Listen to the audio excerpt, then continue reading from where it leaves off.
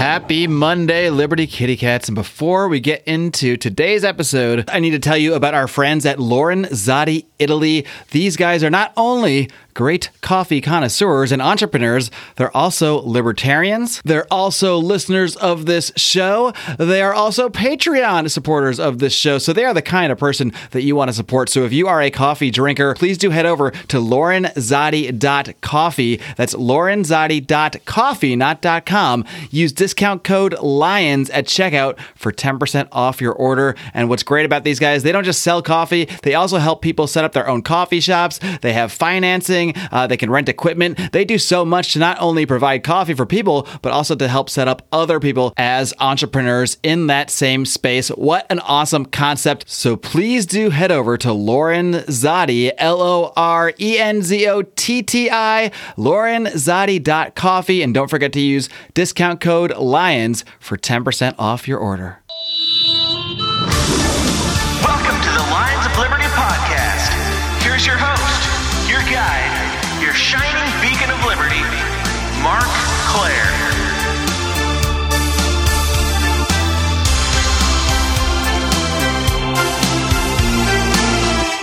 My guest today is a best-selling author and simple living expert. He's also the host of the Your Better Life podcast. I'm so very pleased to welcome Gary Collins. Gary, are you ready to roar? I am. How about this? Fuck being normal. That's my roar. All right, that's a roar. That is a damn good roar, I will say. And you are probably far from normal, I would say. If you tracked your life, your career, and where you are now is certainly far from what might be considered normal in our current society. So I want to kind of tick back a little bit, and you have a really interesting background. So I'll let you decide exactly where to start there, because you can really pick it up at any point. But if you can just give us a little bit of your background and your history and how you got to this point where you're pretty much living off grid. I mean, we're on the internet right now, so we can define off grid in different ways. But you are certainly living a simpler life and helping others to do the same. But where did this all start for you? Well, it started in a very small town. Grew up just a poor redneck, basically. So spent most of my life in a trailer going, just didn't have much growing up. It was a simple life. And at the time, growing up, you think your parents suck, your life sucks. And then you get older and you go, oh, that wasn't all that bad. That was actually a pretty decent life. The most important things to me were my dog, my shotgun, my bike, eventually my truck, my stereo, my guitar. And that's it. That's all I cared about. That's all I had. And baseball, football. I mean, that's all I did. I played sports, and when you grow up poor like that, everyone else is poor. So it's all relative.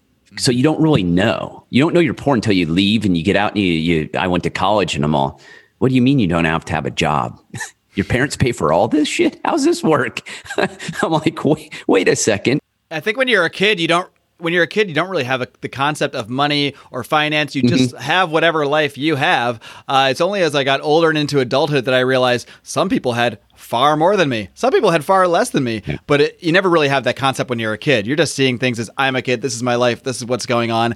And like you mentioned, things are simple when you're a kid. And it's maybe only when we become a little bit older and look back, we realize maybe how much that simplicity, how much value there was in the simplicity of the way we saw things as children. Oh, exactly. And I started working when I was 13. So I learned the value of a buck very early in life, because if you're poor, well, if I wanted something, I couldn't just go to the store and just go get it. I had to, my parents either had to save up or beg, the usual kid thing, you beg and cry and whine, which didn't work. And so I, got a job, started working at 13, earning my own money, bought my own car at 15. I laugh because now my laptops cost 2 to 3 times as much as what my first car cost, which is amazing. Can't drive this MacBook around, but it drives me around some reason and drives me nuts. But from there, just played sports, worked hard, and realized I wanted to better my life, put myself through college, worked pretty much full time all the way through, start off as a mechanical engineer. Soon realized I was not bright enough to work and be a mechanical engineer through college. So I switched to criminal justice, which I found more appealing, and got my degree, ended up in a bad economy, went into the military, and I always wanted to go in the military. I applied for the Naval Academy and got into a prep school and refused it because I'm a dummy. It all worked out. and ended up back in the military as an enlisted guy. Cause again, I'm smart, and co-enlisted with a college degree, but there were 7 of us in boot camp with college degrees as enlisted. And so, just basically went through life that way, got my master's degree in forensic science while I was in the military, left the military, worked in the private sector for a bit, ended up being I wanted to be a federal agent. That was my long-term goal. After a couple years of applying back then, it wasn't digital. You had to hand do all your applications and send them in. It was quite a process. And it wasn't uncommon to take 2 years to get hired for an agency, to go through all the paper shuffle and make sure you were hoping you got in the right stack. We used to laugh that getting hired was considered part black magic, because if you got in the wrong stack on the wrong admin person's desk, your application would never see the light of day. You just get the wrong guy having the wrong day, and you're done. Oh, no, they just would put it in the wrong stack. Oh, you mean literally? Literally. No, I mean, yeah. Yeah, and you'd have to try and call them. They never answered the phone. And once I got hired, I figured out how the process worked, and I was in there watching them. And literally, you could get put in the wrong stack and you were done, or they would accidentally shred applications because they thought it was one that was no longer being processed or didn't make the cut. It was nuts. It was government efficiency. I took that as a bit of a metaphor at worst, but I guess, like I said, that does sum up government inefficiency. Yeah, it was my introduction to government inefficiency. Even though I'd been in the military and I thought I'd seen enough of it, I got to go to the graduate and PhD course as a federal agent and got to see waste, fraud, and abuse at its most prominent. And so from there, was a federal agent, military, spent 20 years in it. Became disillusioned with the way my life was going. I did everything I was taught, though, right? Growing up, I was told work hard, go to college, get in debt, buy a car, buy a house. I didn't do the married thing because I found that in my career path was probably not a good idea. And then at one point I was old and I said, I'm not going to do that. And it just didn't work out. But at the end, I was just done. I'd spent half my life in it.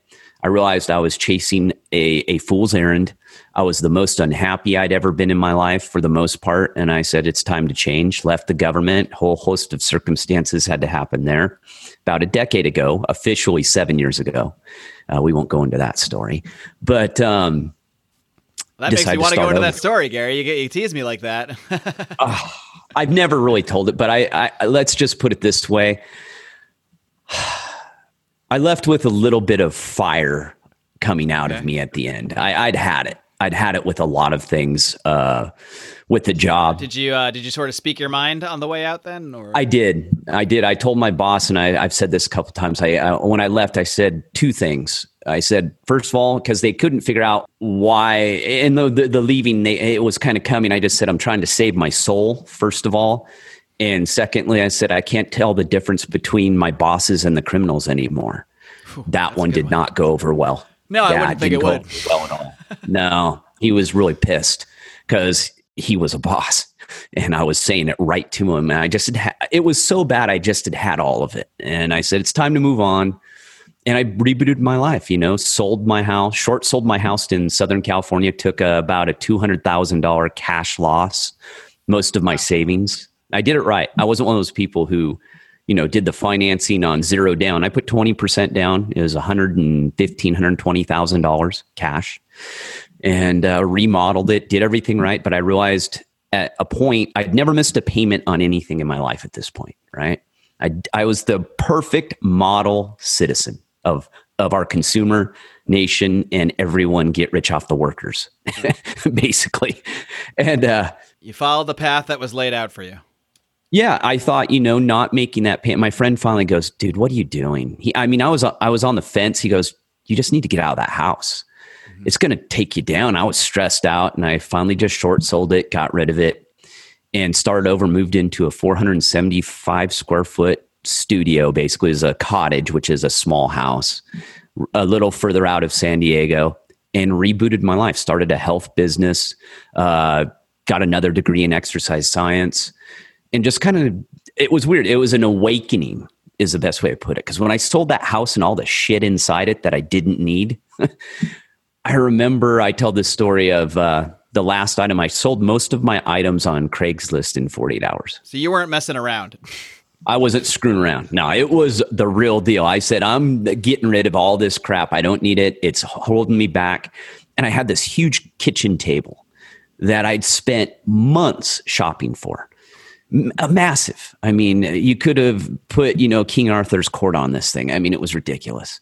And so I get this thing. I'd eaten at it like 5 times. And a guy comes up and goes, hey, man, you still got that table? I go, shit, that's like the last thing I got. He goes, I want it. And I look at him. I go, do you got a trailer? And he goes, no. He had a Ford Explorer with a luggage rack. We had to disassemble that beast, haul that thing up there. We tied it on the roof. And I remember as he was driving away, I had 2 kind of life-changing moments. The first one was I'm a failure. How did I get here? And then all of a sudden that popped and I went, wait a second. I don't have anything holding me down anymore. This is it. I'm free. I'm totally free now. And it was that awakening that I realized the kind of the consumer, and I call it widget in, widget out nation. We're a bunch of widgets being plugged in to widget jobs to make widgets, to buy widgets. That's all we do, it seems like. And I was like, okay, I'm done. And I started over. I just completely rebooted. I reduced my monthly expenditures by 2/3.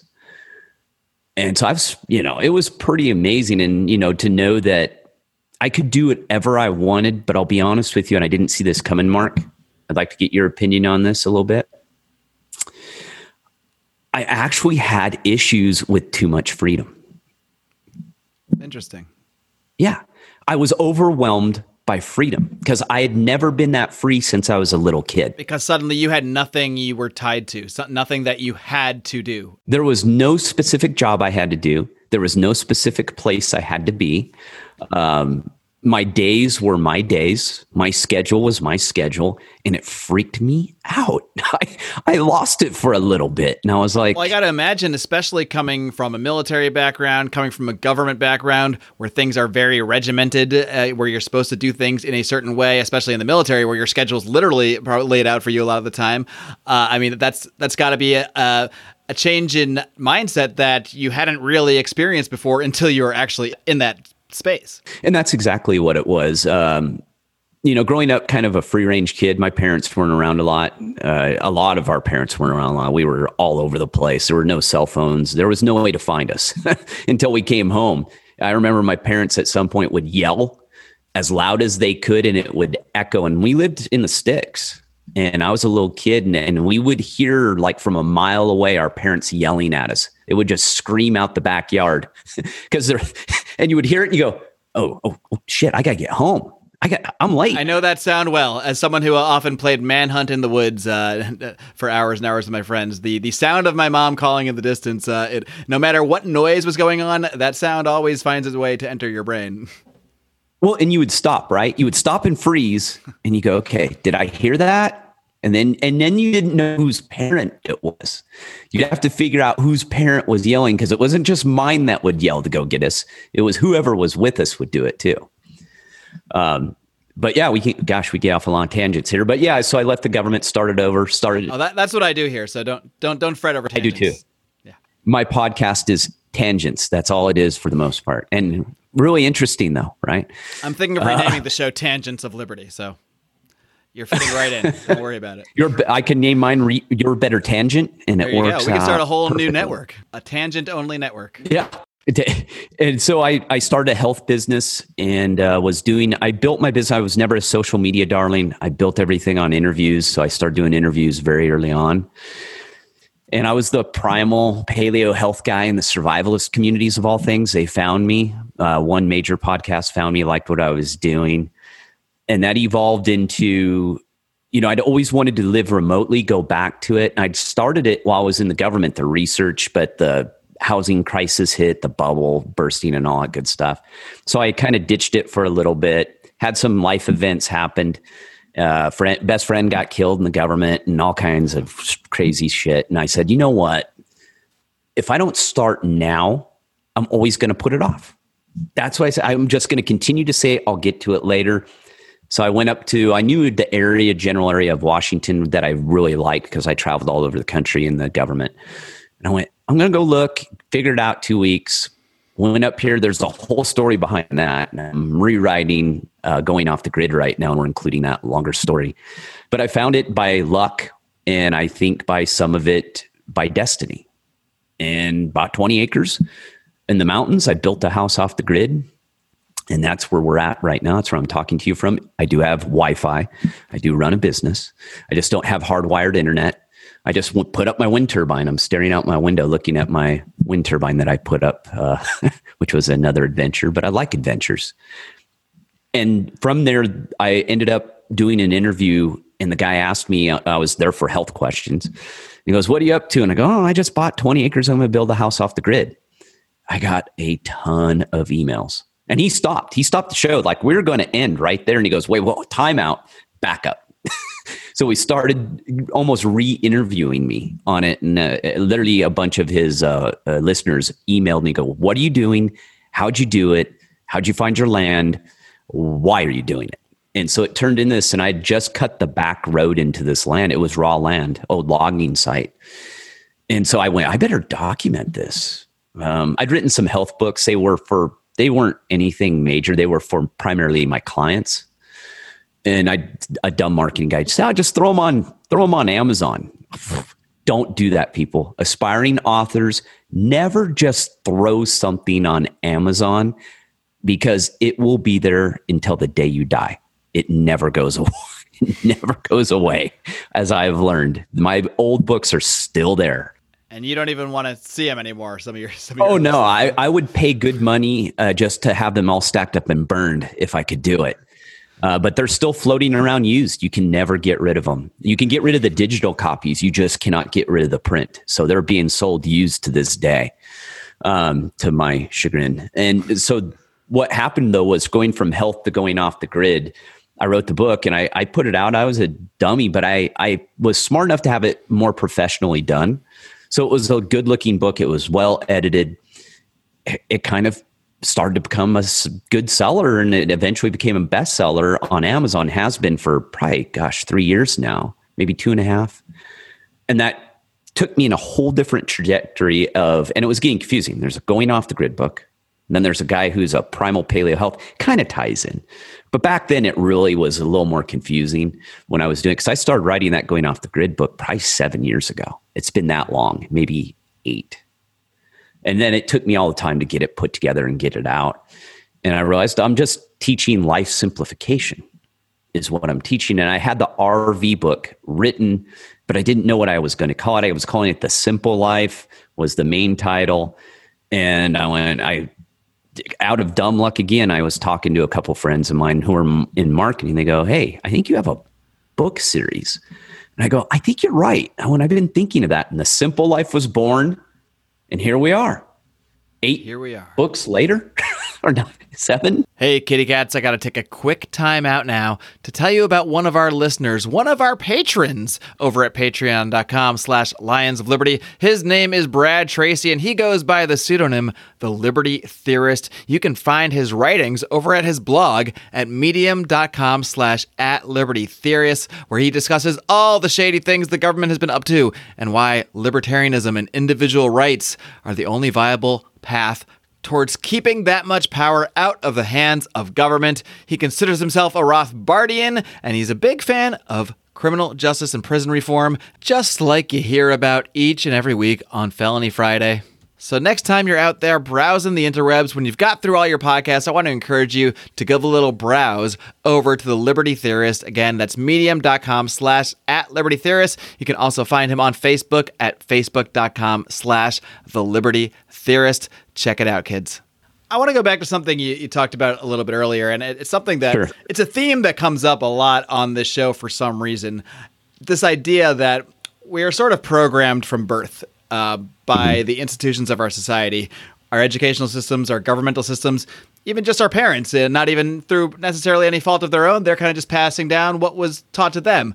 How you talked about the sort of the path that we're all expected to go on. We go to school, we get good grades, or we try to. We apply to college, we go into a bunch of debt, but don't worry, because we're gonna make enough money because we're gonna have a college degree, so everything's gonna be fine. But don't worry, once you get out of that debt or start to get out of that debt, you're going to want to go into some more debt because you're going to want to buy a house and own a house. That's the American dream. That's what you have to do. That's what you have to pursue. And eventually you're going to want to retire. But first, just work for about 45 to 50 years. Put all your money into the stock market. Put it all into a 401k or an IRA. And then right when you're ready to retire, you're going to finally have that life of luxury that you have dreamed of and wanted this whole time. Maybe the only issue is now you're a little too old to really enjoy it. But what I think that's is a path that I think, and you touched on this when you mentioned living off the grid on that podcast, and suddenly you were bombarded with emails, and it wasn't really what you were even there to talk about. So I think you discovered a passion that a lot of people have maybe within them, something people are desiring, something that's innate within us, that people want more freedom. They want more than what the system is telling us to do, than when the system is kind of forcing us into the system of creating the widgets to buy the widgets to go into debt for more widgets.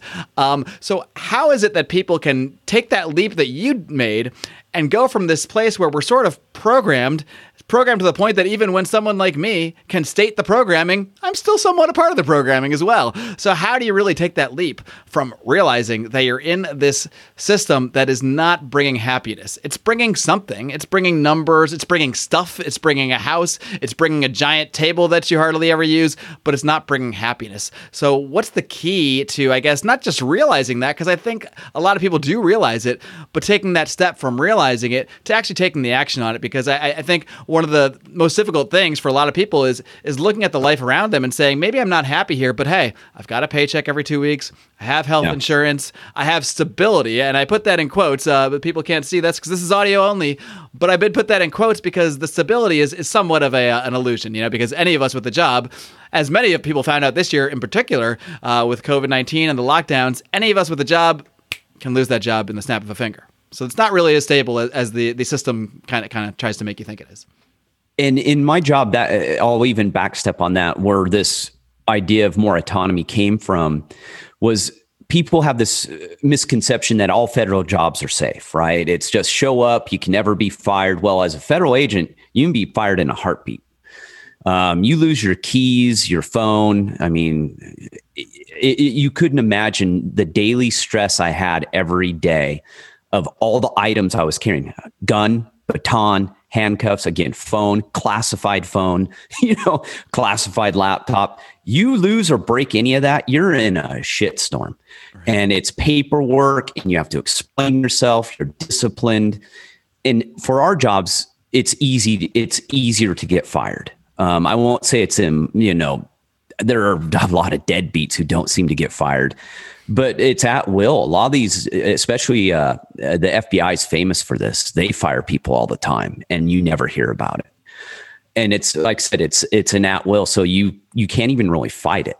And if you fight it and you're wrongfully terminated, guess what they do with you? They stick you right back in the office where you were fired from and say, here you are, you won. It took you a year and a half to get your job back that we falsely fired you for, because I had it happen to numerous people I worked with. They got fired for unjustified reasons, basically because the bosses didn't like them, sued, got their job back, ended up in the same office under the same boss. Huh. And is that really fair. Winning? Going back to the same exact situation that screwed you over in the first place. And so kind of seeing this and being at the end of my rope, I just was like, hey, this is, this could turn around on me at any point. And all that time you put in towards retirement and all that, it's all gone. It's done. And another thing people understand is once you get terminated from a government job like that, you're blackballed. You're not getting a government job ever again, for the most part, unless you want to be a politician, it appears, because then you can definitely go and become a politician. Yeah, those jobs keep coming back. Yeah, you can always do that. But yeah, to get back to and what I realized with that going off the grid book and all of the questions and everything is I'd kind of stumbled into my life purpose accidentally, that people were interested in. One of my strengths is I'm a teacher. I've taught at the college level. I taught in the government, in the military. I was an instructor. So I've always had this teaching strength. So it's one of my strengths. So I went, okay, hey, people are interested in this. Kind of weird. I wasn't expecting this, but I realized I need to figure out a way to teach people the life that I'm trying to live and living as I'm going. So not only was it, hey, look at me, I'm great, I'm at the end, I figured it all out. People have been able to follow my journey because I've documented it all, good, bad, ugly, my screw ups, which happen all the time. And I admit to all of them. I don't put just fluff in my books. I talk about the big mistakes I made. What is one of the biggest mistakes you've made? Because I think a lot of what holds people back from something like this, maybe all of what holds people back from something like this, from making a major change, from leaving a job, from doing something new, from selling a house, getting rid of their possessions, whatever it may be, what holds them back often is fear. It's fear of exactly that, of making a big mistake, of having a misstep along the way, and maybe thinking, oh no, what have I done? I've made a mistake. I can't go back to that life now. I've already left it behind. What do I do? And I think that the fear of those mistakes often holds people back, but here you are. You've made mistakes. You've made plenty of mistakes along the way, but you're still here and you're still doing it. So mistakes, the fear of a mistake, it shouldn't really hold people back. A mistake is what's, it's what's going to help you learn. But what's a mistake that stands out to you as something that was a mistake, but that you did learn from? Well, and there are many, and I teach this. I say, you never really learn from your successes. You learn from your failures. And, the saying we had in the government, failure is not an option. I go, yeah, but it's a certainty, and it's how you react to it, what's going to define you as a person, because everyone is so afraid of failure. And I go, you're trying to avoid the imminent. It's going to happen. And that's where we're at today in society. People are so afraid of any failure, that they just avoid it. They avoid taking chances. They avoid living the life they want. And I talk a lot about free will. Big Rush fan. Me and Matt Kibbe have that very much in common. And we talk about, but free will is about you direct your life, and there's a lot of people, and I talk about this in America, there's a lot of places I've been around the world where people do not have free will. We're very fortunate here, and we're wasting it. We're wasting a lot of our freedoms. We're allowing them to be taken. And the mistakes come along with that, though. If you're going to take those leaps of faith and take these chances, you're going to fail. And not only are you going to fail, you're going to fail in epic proportions. I mean, for me, probably, there's been quite a few. But the biggest failure or mistake I've made is underestimating the amount of work into this lifestyle. And a lot of people do that because I hang around people who are more remote livers, off-grid entrepreneurs. And we talk about this. We always go, well, if I would have known it was this hard when I started, there's a good chance I might not have done it. And that's good though. I think that blind luck or being, stupid, I guess the best way to put it, or just not understanding what you're getting yourself into. And I think that was a mistake, is underestimating some of it. But I learned, I've always been pretty adaptive. And when I fail, I just dust myself off. Go, oh, God, I catch myself. You live in the woods. You talk to yourself a lot sometimes. And I go, God, you're such an idiot. Why did you do that? Why? You look at your hands, go, you're just lucky you got all your fingers right now. Just consider yourself lucky. And so probably the mistake was just underestimating the amount of work, because not only do I live off the grid, I'm an entrepreneur as well. So I'm double stacking two things that are very, very difficult to do. And I did both of them at the exact same time. That was probably a mistake a little bit, because I had to put the entrepreneurship on hold for a while to build the house. So I was taking odd jobs. I was doing anything, hustling, doing what I could just to make ends meet so I could build the house. But if I would have focused on the entrepreneurship, well, then I'm giving up my life choice of my dream of building the house. So something had to give. So I'd say that's a long-winded, my mistake. I think that's where so many people find themselves, that they find themselves with a dream or something they want to pursue, whatever it may be, whether it's living in an RV, living off grid, being an entrepreneur, or traveling the world, whatever it might be. And they see this this thing here holding them back, this thing where maybe they have a 40-hour per week job. They have a consistent paycheck. They have the stability, or I guess I should say again, the illusion of the stability, but they're afraid to take that leap because they're afraid maybe like what actually did happen to you, that you found yourself having to choose between what to pursue when. But the fact is, you would never have pursued probably either of them if you didn't take that initial leap. You might have held back from the house and the entrepreneurship if you're still having to work for the government the whole time. So even if you had to detract from one thing to do another, you'd be detracting from both if you didn't make that initial decision. Well, and I think, things have changed a lot too today. That I tell people, because they ask me a lot. They go, well, how did you make that leap? And I go, it doesn't matter what you do in our society today, it can be taken away from you. So why not control your own destiny? And that's where I was. I think at the point in my life, I'd done everything right, and I realized that it could be taken away. And I was miserable on top of it. So, and I knew if I made it, I kept going in the government, it was going to dig me an early grave. Because that was one thing about our job that was pretty common. You would retire. I think statistically in our job, most people die 5 years after they retire. So you don't even get a very long, because of the stress, it just eats you alive. Right.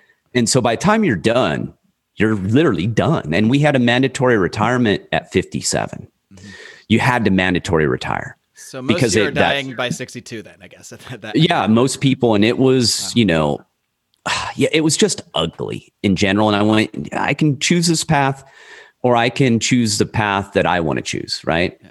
That's the other real flaw in the American dream concept, the idea of working 40 hours a week, every week for 45, 50 years, so you can have this money to sit on, you can have this retirement, or what have you. And that may not even be true by the time things come around anyway. But then what? What state are you? What state is your physical form in? Because you just put yourself through 45 to 50 years of most likely, depending on your job, but most likely not being all that healthy, not being nearly as healthy as you could be. And that's obviously another huge aspect of what you talk about, is getting your body healthy, both physical and mental health, but they're very much tied into each other. Because if we don't have that first, then what are we even doing? What are we even saving the wealth for? What are we even putting money away into a retirement for? What are we even buying a house for if we're just destroying our body through stress, through not being as healthy as we should be, through not getting the exercise we should be, through not eating right because we're getting fast food on the way home because we've been working too hard and don't feel like cooking?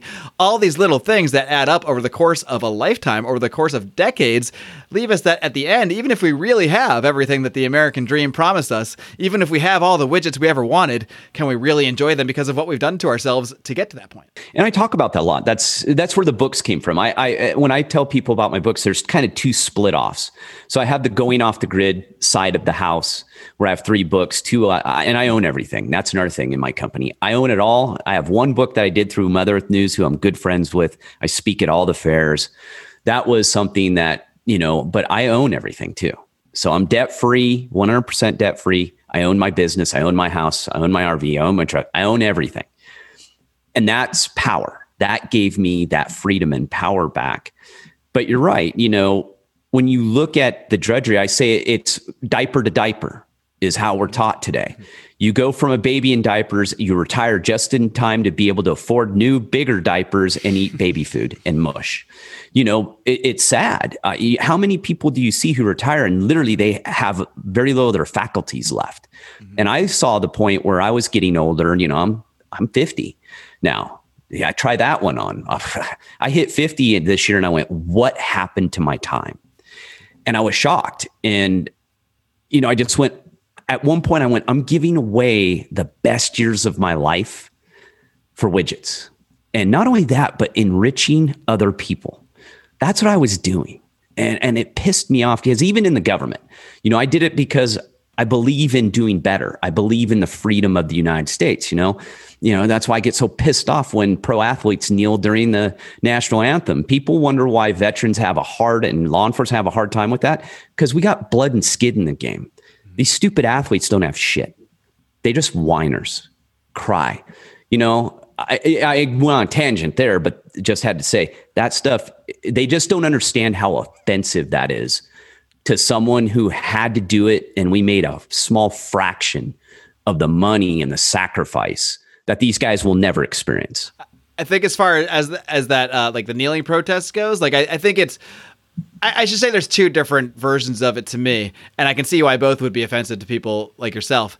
But I think it's meant to be offensive. You know, that it's meant to catch attention through offensiveness. I mean, that's at least Colin Kaepernick's initial kneeling now. I mean, that was done to draw an issue to something, and that could be debated one way or another, the effectiveness of that kind of protest. But I think what we're seeing now, when whole teams, whole organizations, whole leagues are encouraging it, now you can't even say it's a protest of anything. Now it's really just, it is what it looks like. It's kneeling down. It's kneeling down towards a certain take or a certain message that they feel they're supposed to send or supposed to agree to. It doesn't even have any sense of an original protest of which we can debate, whether the merits of the offensiveness is correct or not. But now that's not even there. It's just purely a display. So, I mean, I think that maybe for someone like yourself, that might make the sting burn even more when you see it, when it feels less genuine. I don't know what your take is on that. But. Well, yeah. And I'll leave it this because I separated off there. It's for people to understand. I've done podcast episodes. Me and a retired police officer, a friend of mine, we talked real in deep about it. It's just you have to understand it's very offensive to us. That flag, depending on, I don't care what your feelings are. I tell people, you did nothing to be born in the freest, richest country in the world. Stop your bitching. Get out, make it happen, live a better life, do for others, and stop it. I've been to places where people have no hope. Yeah. Knock it off. You're a baby. And I'm not, and hey, I was in law enforcement. I'm not against criminal justice. I'm a big proponent of criminal justice reform. I was there. It's a disaster, but crying the victim all the time. We're in a victim mentality today. We got to get out of that. Have to get out of that. The poorest people in this country are the richest 1% in the world. We have everything. We don't have an earning problem in this country. We have a spending problem in this country, to include our federal government. Off soapbox. Back to the book series. I split it up into two. So Going Off the Grid and The Simple Life is two separate things. And I wrote these books for the books I wish I had 30 years ago. I wish I had these books when I was growing up. So The Simple Life is basically a step-by-step process of helping people to get to a better life. That's why the podcast, Your Better Life, even though I talk about almost anything. But the books take you through stages: decluttering your life, financial freedom, optimal health. I have the three-legged stool, and I'll go with this real quick, but that's what the Simple Life series is all based on. Everything I teach. The three-legged stool of the Simple Life is optimal health, financial freedom by being debt-free, find your life purpose. And people will go, that is way too simple. They go, you're a genius for coming up with that, being a smartass. And I go, well, how many of them are you doing? And then they look down. I go, exactly, none. I already know that. That's why I created it. And I went, that's what I did. And by just using those three legs and changing those three things in your life, you're taking the power of the freedom you have relinquished to the government. And I would say big companies and society as a whole, and you're bringing it back to yourself. Self-reliance, being responsible for your own actions. Optimal health. I always start with that one. I go, we're the most obese, unhealthiest country in the world by far. It's not even a close second, which is China. Go figure.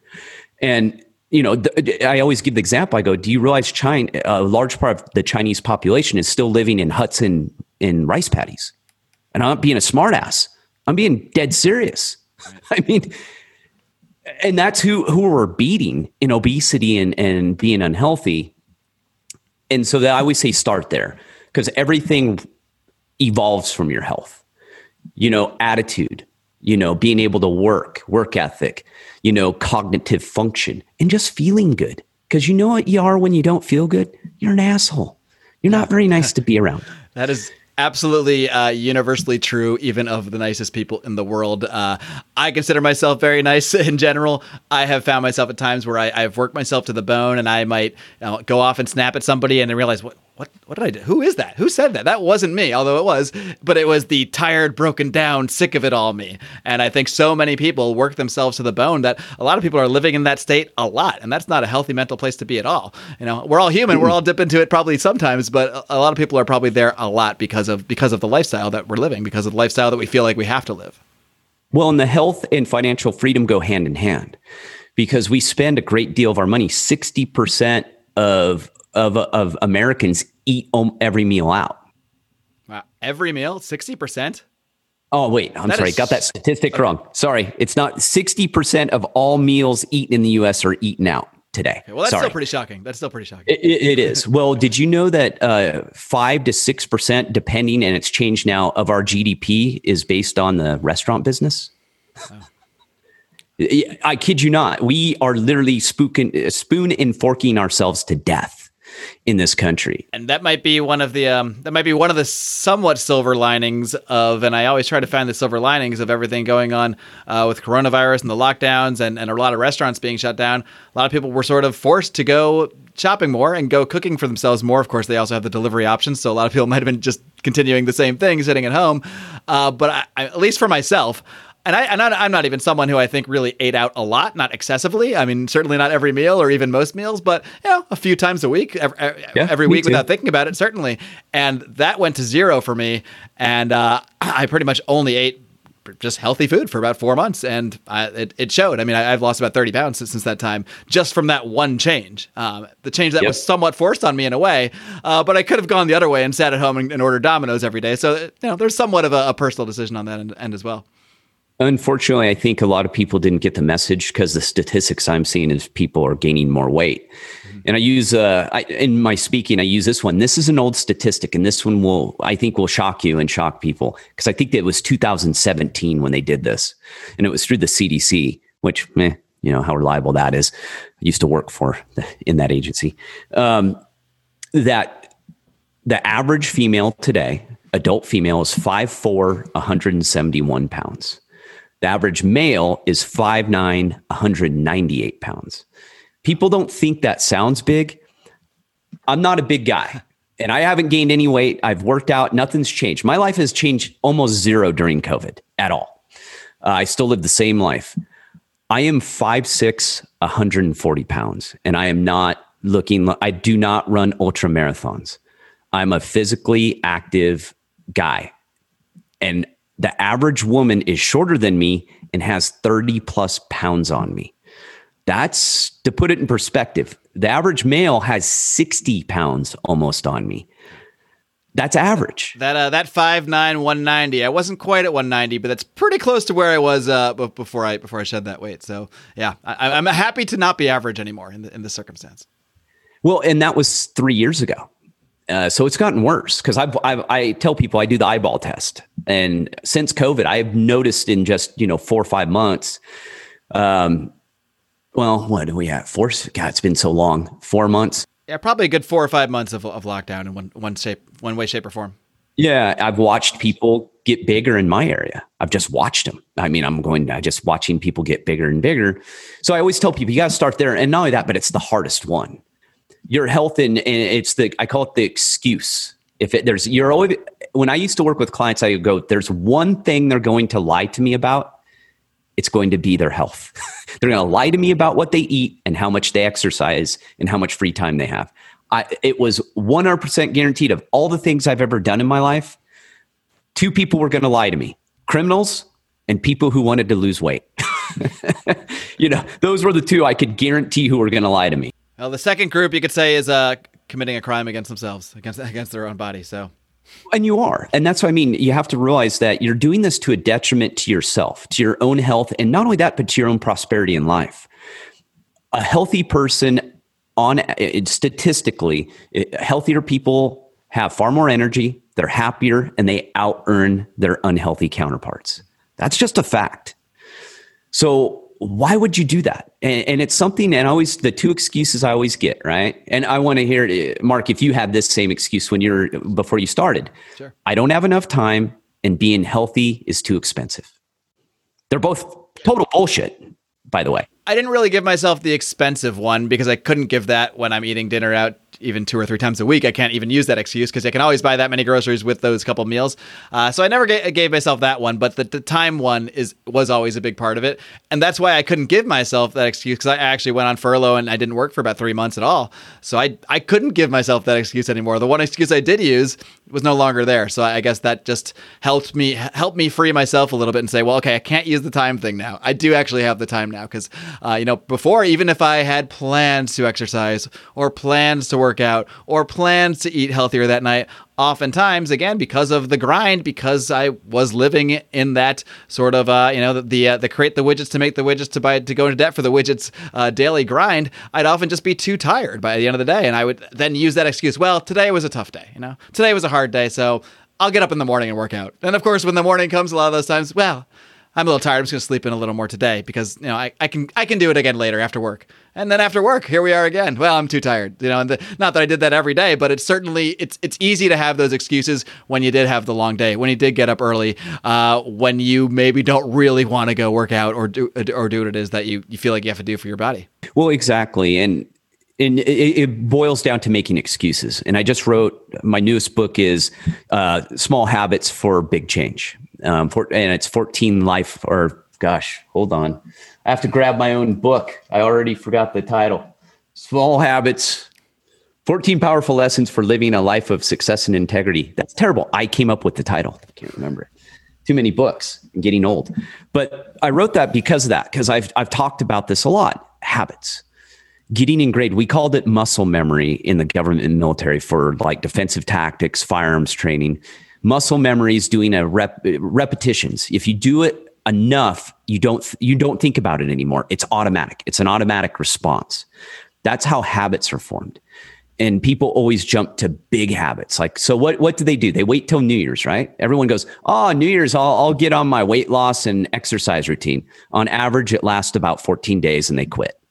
Because instead of building small habits to get there, they try and make a big change all at once, right? They want the easy button and they think it's just going to happen overnight. It doesn't. Your health is a long-term plan. And the misconception people have today too is you diet, you lose the weight, and then you do it again, basically, right? You keep doing it, and health is about a lifestyle. Being healthy is until you take that last breath. I mean, it doesn't end. You have to continue to do it for your whole life.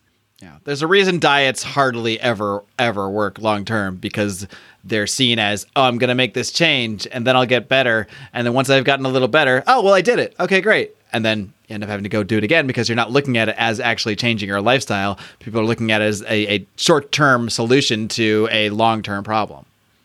And statistically, they've shown that, and because most diets are never based on health, they're based upon losing weight and getting quick results or no results, depending who you're listening to, right. That what happens is it actually screws your metabolism up worse. So people end up, the more you yo-yo diet, the harder it is eventually to lose that weight permanently. So you're just actually fighting yourself by jumping into these fad diets. So yeah, I teach, that's where I teach the first thing. And obviously the money comes into it as well, because it costs a third for you to prepare your own meals as the meals eating out. Well, guess what takes you time? I run this as an experiment. I have it in the books that I've always challenged people who gave me oh, you just don't understand. I'm way busier than you. And I just go, whatever. So I challenge them.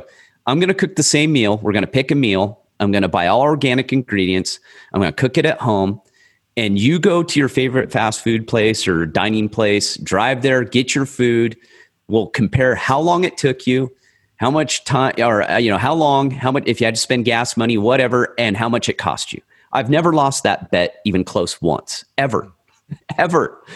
And that's what I mean. So they go together. So your financial health comes from your health. Right. Then that rolls into being debt free. And I tell people I've been debt free for about a decade now. And I was never in a lot of debt. The house almost sunk me. That was a bad one. Learned a valuable lesson.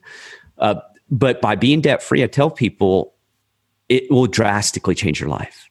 Drastically. Because I can live off far less than the average American. And I don't lose sleep at night because I don't have to worry about money. I do a little bit, but not really, because I can go out and earn $15 an hour and survive, no problem. everything's paid for. You don't have a bank coming after you. And yeah, I mean, I can say in the last year or two, I have both paid off student loans and a car, and just not having obviously I owe my rent or whatever I need to live every month to month. But even that, if I can't make it next month, I can make a change. I can live somewhere else. I can do a lot of things differently. The debt is the one thing you can't really do anything about until you get rid of it. And it is a mental, true relief when you don't have that debt anymore, when you don't have this thing that's always in the back of your mind. Oh my God, but I need to save money to pay for this. Oh my God, but I need to put some payments to this. I mean, what it's done for my mental health alone is just remarkable, let alone my actual financial status. Well, in a perpetual cycle, right? Because we're in a consumer economy. 70% of our economy is based on consumerism. Consumerism is based upon you buying things you don't need. I mean, honestly, that's how a consumer model works. And it's unsustainable because our model, the way it is today, is the only way we can continue is we have to continue to drive a bigger population to consume more items, and everyone gets into long-term debt. That is unsustainable. And all that's built for is to simplify it down to its basics, is to make stocks continue to go up. Because continued growth in a company and stock prices to go up continuously is absolutely mathematically impossible. It doesn't work that way.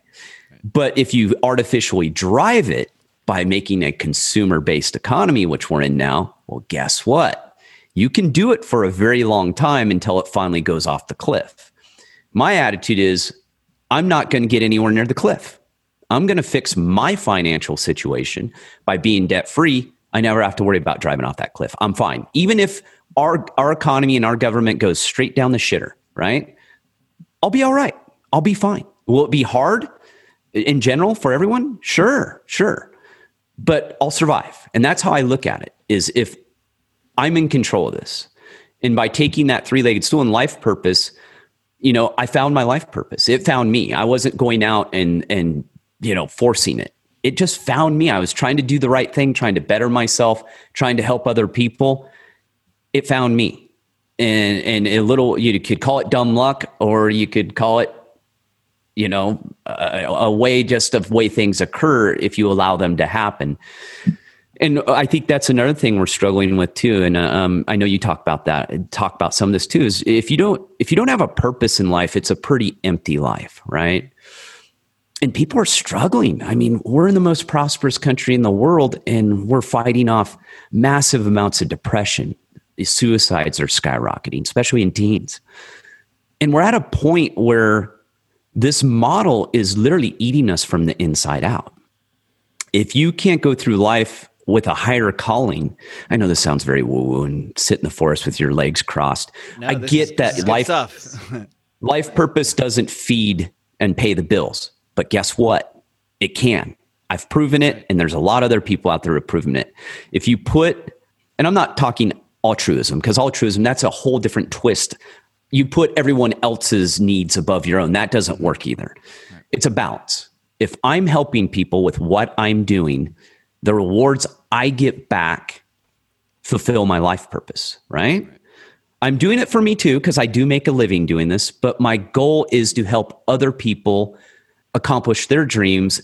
And I did it from a place of experience. I wasn't some 20-year-old who decided I was going to write a self-help book and get into affiliate marketing and claim to be the sharpest guy in the drawer. And I'm totally full of shit. I make fun of those people all the time. I call them false prophets, and they're not the only ones. They're all over the place.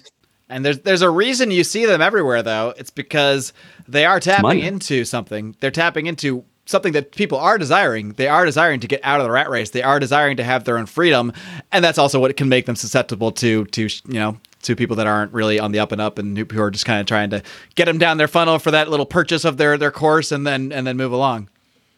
Absolutely, and it's preying upon our wanting more out of life, right? We get desperate because we're like, this isn't working. I think that's what's happening today as Americans are learning. This isn't working. I always teach too, political tribalism. Red and blue doesn't matter. I go, how many shit sandwiches? What do you want? How do you want your shit sandwich? Chunky or smooth? Because they're both going to give it to you. And that's why we're here, right? I've considered myself a libertarian for a long time before the Libertarian Party even, I think, existed.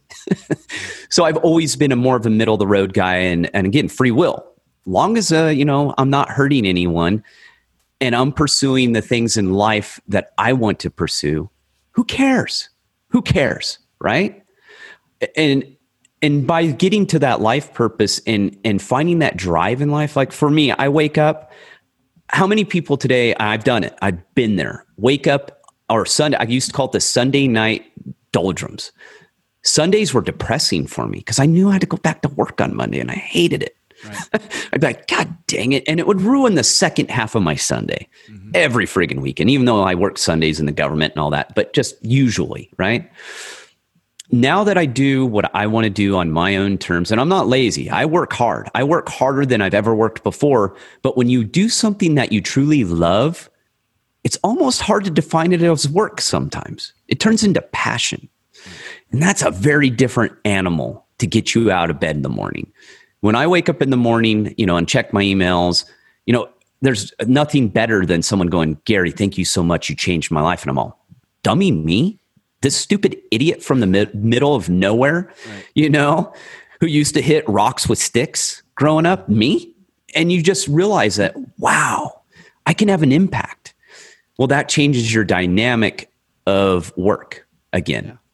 Yeah. And that's where that life purpose fits in. I can vividly recall the first time, after I had started this podcast, and it wasn't right away. It was probably months and months after, maybe even a year plus after, when someone that I didn't even expect reached out to me and said like, hey, just so you know, like I've been following what you're doing at Lions of Liberty. It's really impacted me. It's really had an effect on me. And that's like, that's worth more than any kind of advertiser deal, any Patreon donations we might be able to get. The fact that you actually realize, wait a minute, I actually impacted someone's life in a positive way. Yes. That is something that you just absolutely cannot put a price on, and it's something you don't really get, from working a normal corporate job. I'm sure there are exceptions here and there, but it's completely different when you realize something you have done, something that you were actually passionate about doing, actually affected someone else and actually influenced their passion in some way. You just can't measure that. Well, and it changes the economy, because our economy historically was built upon small businesses, still is today, but we're seeing it being eroded, especially during COVID, because how all of a sudden Walmart and Amazon are essential, but your local, health food store gym is not all of a sudden. And it's like, wait, what? Well, those are all small businesses, and small businesses are what America is built off. Entrepreneurship. Coming from east to west, traveling across the country and making your land claim, becoming a farmer, providing services, being a gold mine. That was the day. And we've gotten so far away from that. I tell people a strong economy is built upon providing services that people need. Today, again, consumerism is based upon providing you services that you don't really need. A lot of it. It's one of those like farming. I'm a health guy, so I talk about natural farming. Small farms obviously produce much better food, grass-fed, free range, much healthier animal, not a CAFO, confined animal feeding operation like the big ranches we see today. You can't call them ranches, they're called CAFOs. Well, where the unhealthy meat, it's been proven. The nutrient content of an unhealthy animal, because it's filled with antibiotics, it's, eating, a soy, corn, which cows are not intended to eat. Right. And not only that, but much worse things. Well, guess what? Yeah, a happy animal is a happier food or better food for you, nutrient dense. Well, that small farm employs more people. You get better food. It's local. So you're not shipping that food thousands and thousands of miles. It's not even close to what it does to the environment. Those small, friendly, eco-friendly farms actually help the environment instead of ruin it. And we can get in, we won't go there about how animals, guys, there was millions and millions and millions of buffalo in Northern America not too long ago. Yeah. That's not the problem. Ruminant animals are not the problem. It's how we conduct our feeding operations today. That is the problem. How we eat, how we consume our foods are unhealthy. All the pharmaceutical drugs we take that end up in the water, in the land, that get into our water tables. That's the problem. So a small economy built upon small businesses is a stable economy. It's a fulfilling economy. We're no longer there. We're basically indentured to these big corporations. I tell people, you keep buying that useless crap on Amazon, keep doing it. Hey, I'm an author. I have to rely upon Amazon. I'm trying to do things differently, but they have their place, right? They do. I'm not saying they need to all go away, but you continue to buy all those items you don't need from Walmart, that you don't need from Amazon, most of them made in China, by the way. Continue to do that, and guess what guess what shirt you're going to be wearing or what smock you're going to be wearing? It's going to be Walmart and Amazon. That's going to be your only job choice. Yep. Would you rather be a small business and provide services to your community, and that money stays in your community, which is far more viable and financially stable for your community? Or would you rather have it siphoned out to our adversary, China? Great business model, America. I mean, we've built a complete, utter moronic economic system. We're supporting our biggest adversary by buying their tainted products. They steal all of our IP. Well, guess what small businesses can't do? We can't automate. I can't put in robots to replace people. People are still my number one resource. And I'm not going to be outshoring your job to China, and I'm not supporting their economy. And I'm not stealing your data. And that's what I mean. That's why I'm so passionate about what I do, if you couldn't tell. And teaching people that anyone can do this. If some moron like me can do it, anyone can do it. It's just about putting in the effort. And that's why I write the books. That's why I teach what I teach. That's why I have the podcast. That's why I speak. It's better for all of us, right, Mark? I'm selfish, and I'll leave it at this. The better everyone else does, the better I do. Yeah, that's absolutely the selfishness in what I do. Sure. It's better for all of us. Instead of the few at the top reaping all the benefits, this way we all reap the benefits, and we get to run around that. Libertarianism is a philosophy, but I also see it as a moral code of ways to act in life.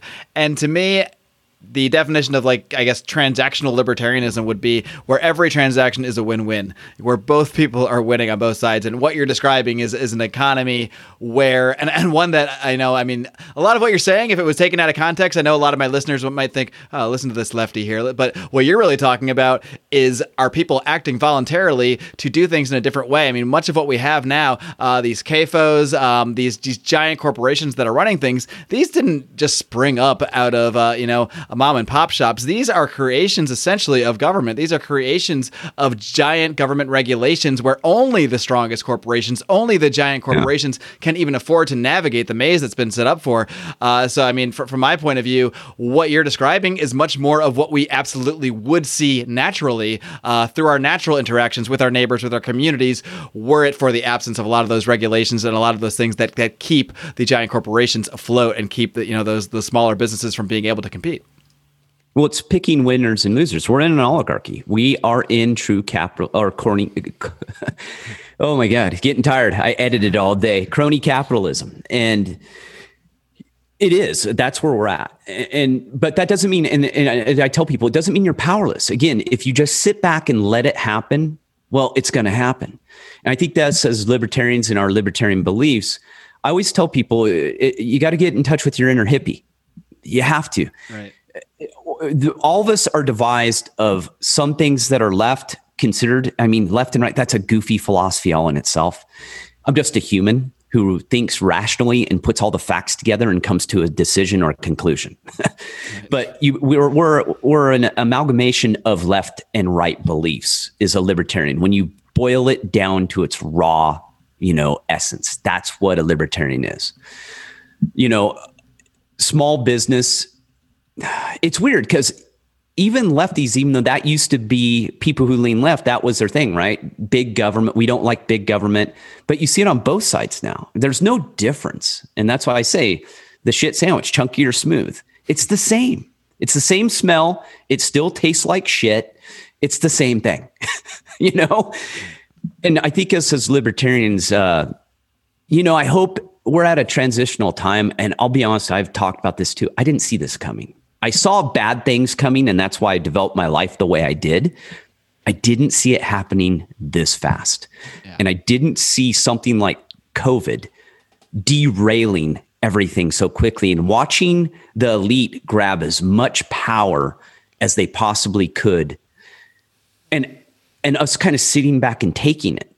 I think us more libertarian view is, no, this is bullshit. I'm not gonna take this, and that's how I am. I'm not gonna sit back and watch Rome burn. I'm not gonna do it. Do my part. Most of our fellow man seems content to do so, or isn't even, maybe perhaps better stated, isn't even seeing the fire in the first place. So the best we can do is enrich ourselves and make our own lives better and sort of be that example for other people. Because if we're just shouting at them to do things differently, no one wants to be shouted at. No one wants to be told what to do. But when we show people, look how much healthier I am, look how much different my life is now that I've made this change, that's the way to really influence people and the way to bring about a better world for all of us.